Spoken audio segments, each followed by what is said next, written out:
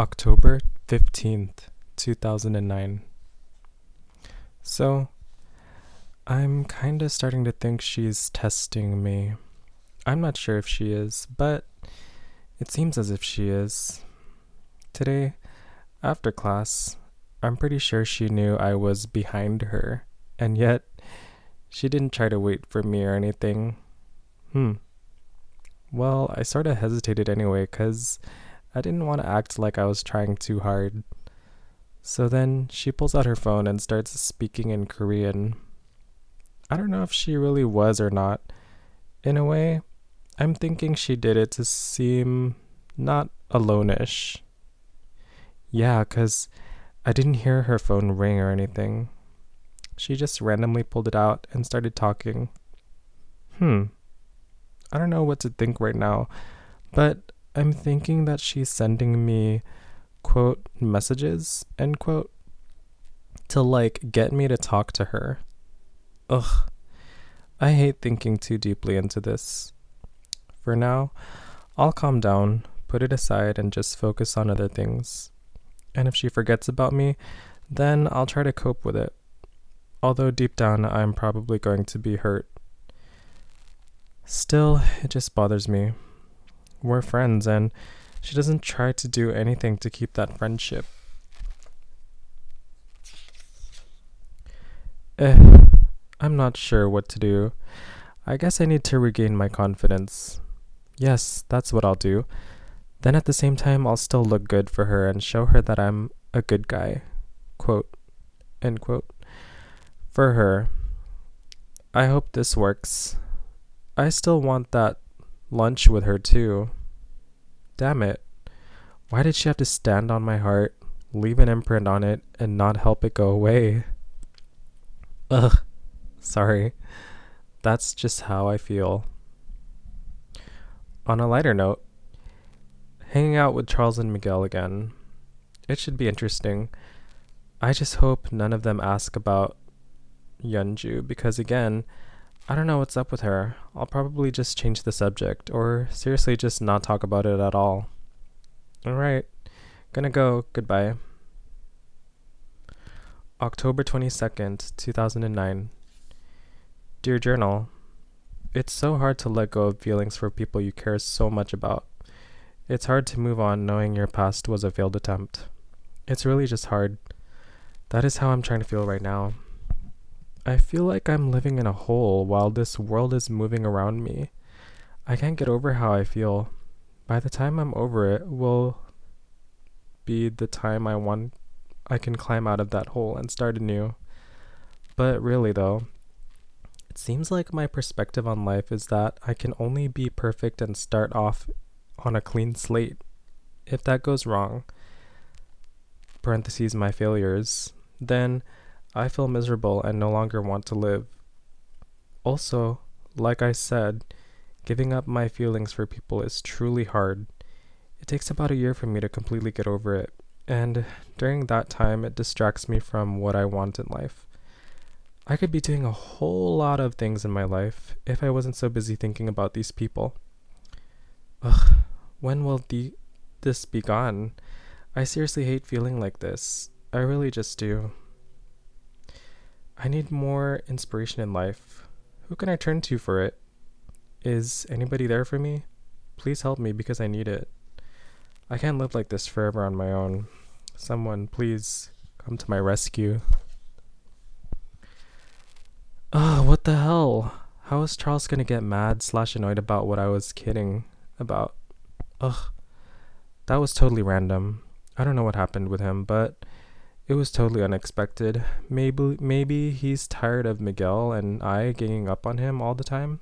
I don't know. It was hinted before that he didn't like that. Gah. I hope it's forgotten by tomorrow. It'd be stupid if it hadn't. Okay, good night.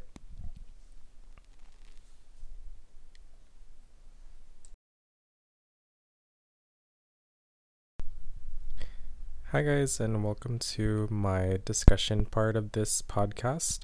My name is Carlo. I'm a child development major here at El Camino College in Torrance, California. And I just read 3, I believe, or 4 entries. They were from, let's see, they were from October 13th and all the way up to October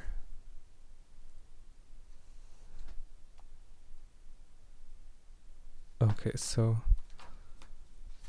October 26th. So yeah, I will be addressing those entries. So yeah, like as you can tell, like I'm pretty sure you can tell by now, like I was definitely simping slash, idolizing this Yeonju person. She was my first college girl crush, and there wasn't many of these that happened after high school, but I was just looking for a way to kind of follow my heart and my gut feeling.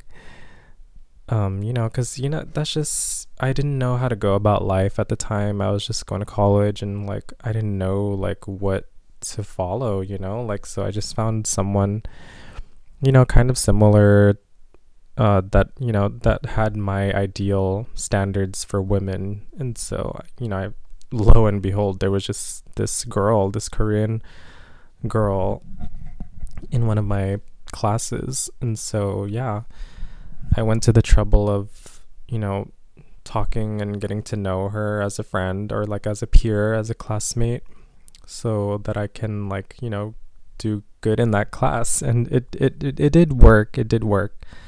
I had good intentions. I really did utilize her as like a peer, like professional, like for the class strictly. But when I was talking to like my friends about her, like I would rave about her, and I would say like all these things like, oh my gosh, like she's like so pretty, and like she looks like a K-pop star or whatever. Like I don't know, like the things I said about her to my friends was completely different from how she was in real life. And the way that I also talked about her in my journals was kind of different too. How I talked about her and to my friends was, like she looked like this K-pop star. And I did it as a way to kind of feel like, hey, like this is my life here. Like I was kind of painting a picture pretty much of what college looked like to like my friends, just so that I can get validation from them and kind of have them be like, oh, that's so cool, you have like a lot of K-pop, you're meeting a lot of like K-pop related people in your life. And so that was kind of like the feedback that I was wanting from them, was like to feel like validated in going to school was strictly for that reason, when it really shouldn't be about that. It should be about getting good grades and trying to transfer out of community college into university. And so at the time I didn't really understand that. I was just kind of too focused on, the friendships again. And I was too dependent on my friendships and me as a person at the time too. I had I was objectifying and idolizing women, and that comes from my childhood because I went to church every Sunday, and we worship Jesus and stuff like that. And like I kind of saw that as like my chance to just kind of like idolize women, I guess, or have like just one woman to idolize during this time. And that actually goes into like stan culture, which is something we have nowadays as opposed to back then. Like we didn't have that back then. It was like, I guess it was still sort of new and up and coming because like K-pop culture has changed a lot over the years, over the past decade. And I liked K-pop during the second generation, and now there's third generation. And second generation had like Wonder Girls and Big Bang and Girls' Generation and 2PM and etc. Like there's a whole list of second generation K-pop groups that I was really into.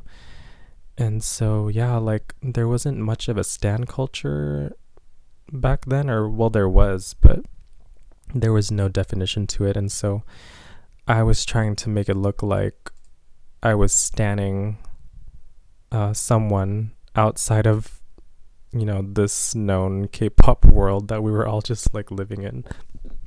And yeah, like that just wasn't good, because again, that just sort of revolves around my friendships, which I was being dependent on at the time.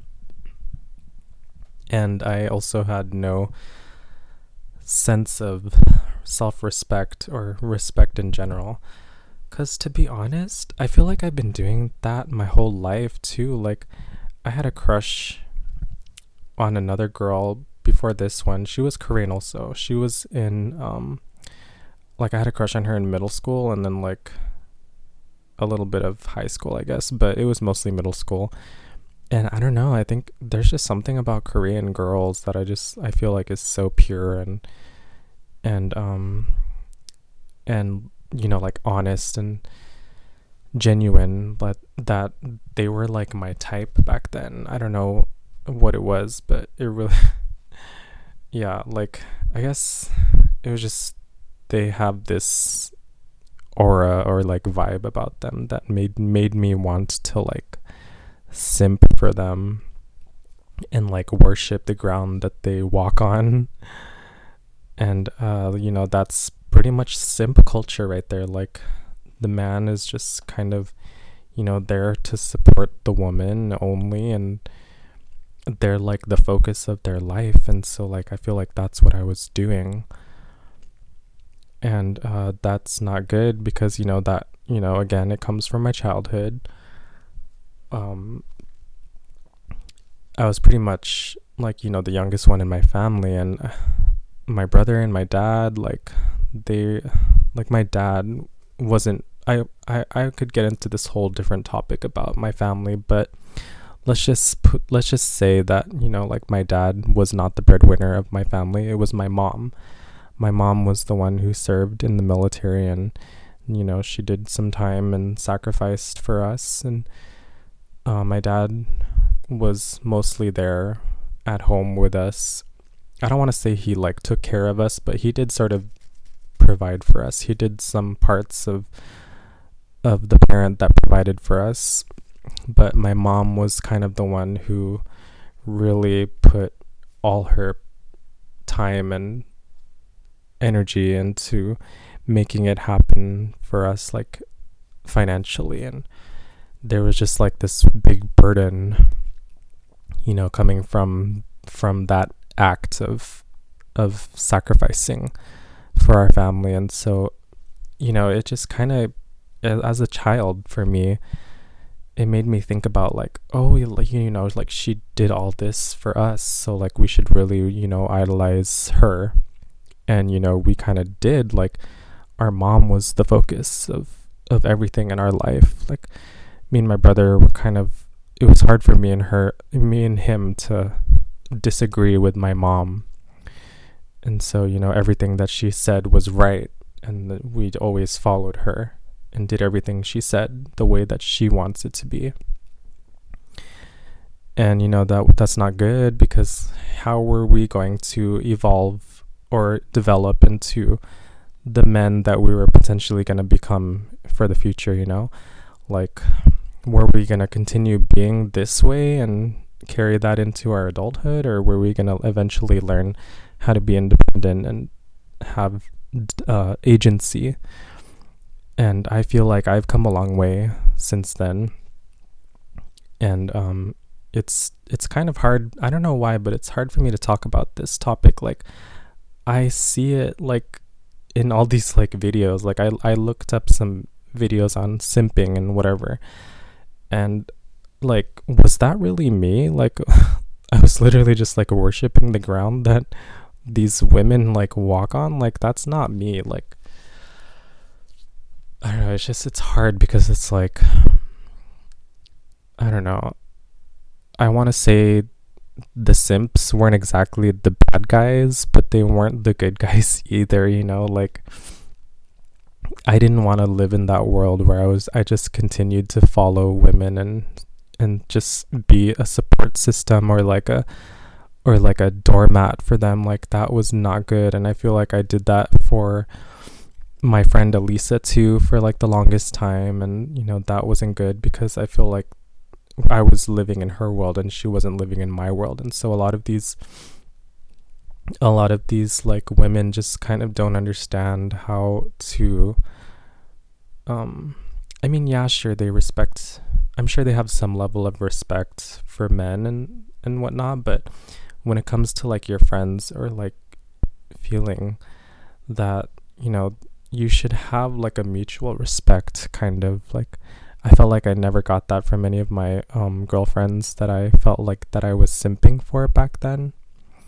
And so I didn't get that from them, and it's kind of hard for me to address this topic actually. Like, I I think I should do more research on it, but you know, as you can tell, like, it makes me feel a certain way, and so I don't want to dive too deep into it, but you know, that's just who I was back then. And you know, it's hard because like I could do so much better. I didn't want my life to continue being like this, so I think you know, these entries that I read to you guys, it was kind of like my last straw of being this way.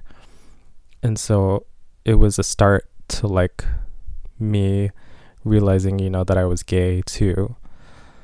So I feel like my coming out was it was also my like independent story too. So it has that, and then it also has the other end where, you know, I was just being a simp, and that's not a good thing. So yeah, thanks for coming to this podcast, and I'll talk to you guys later. Bye.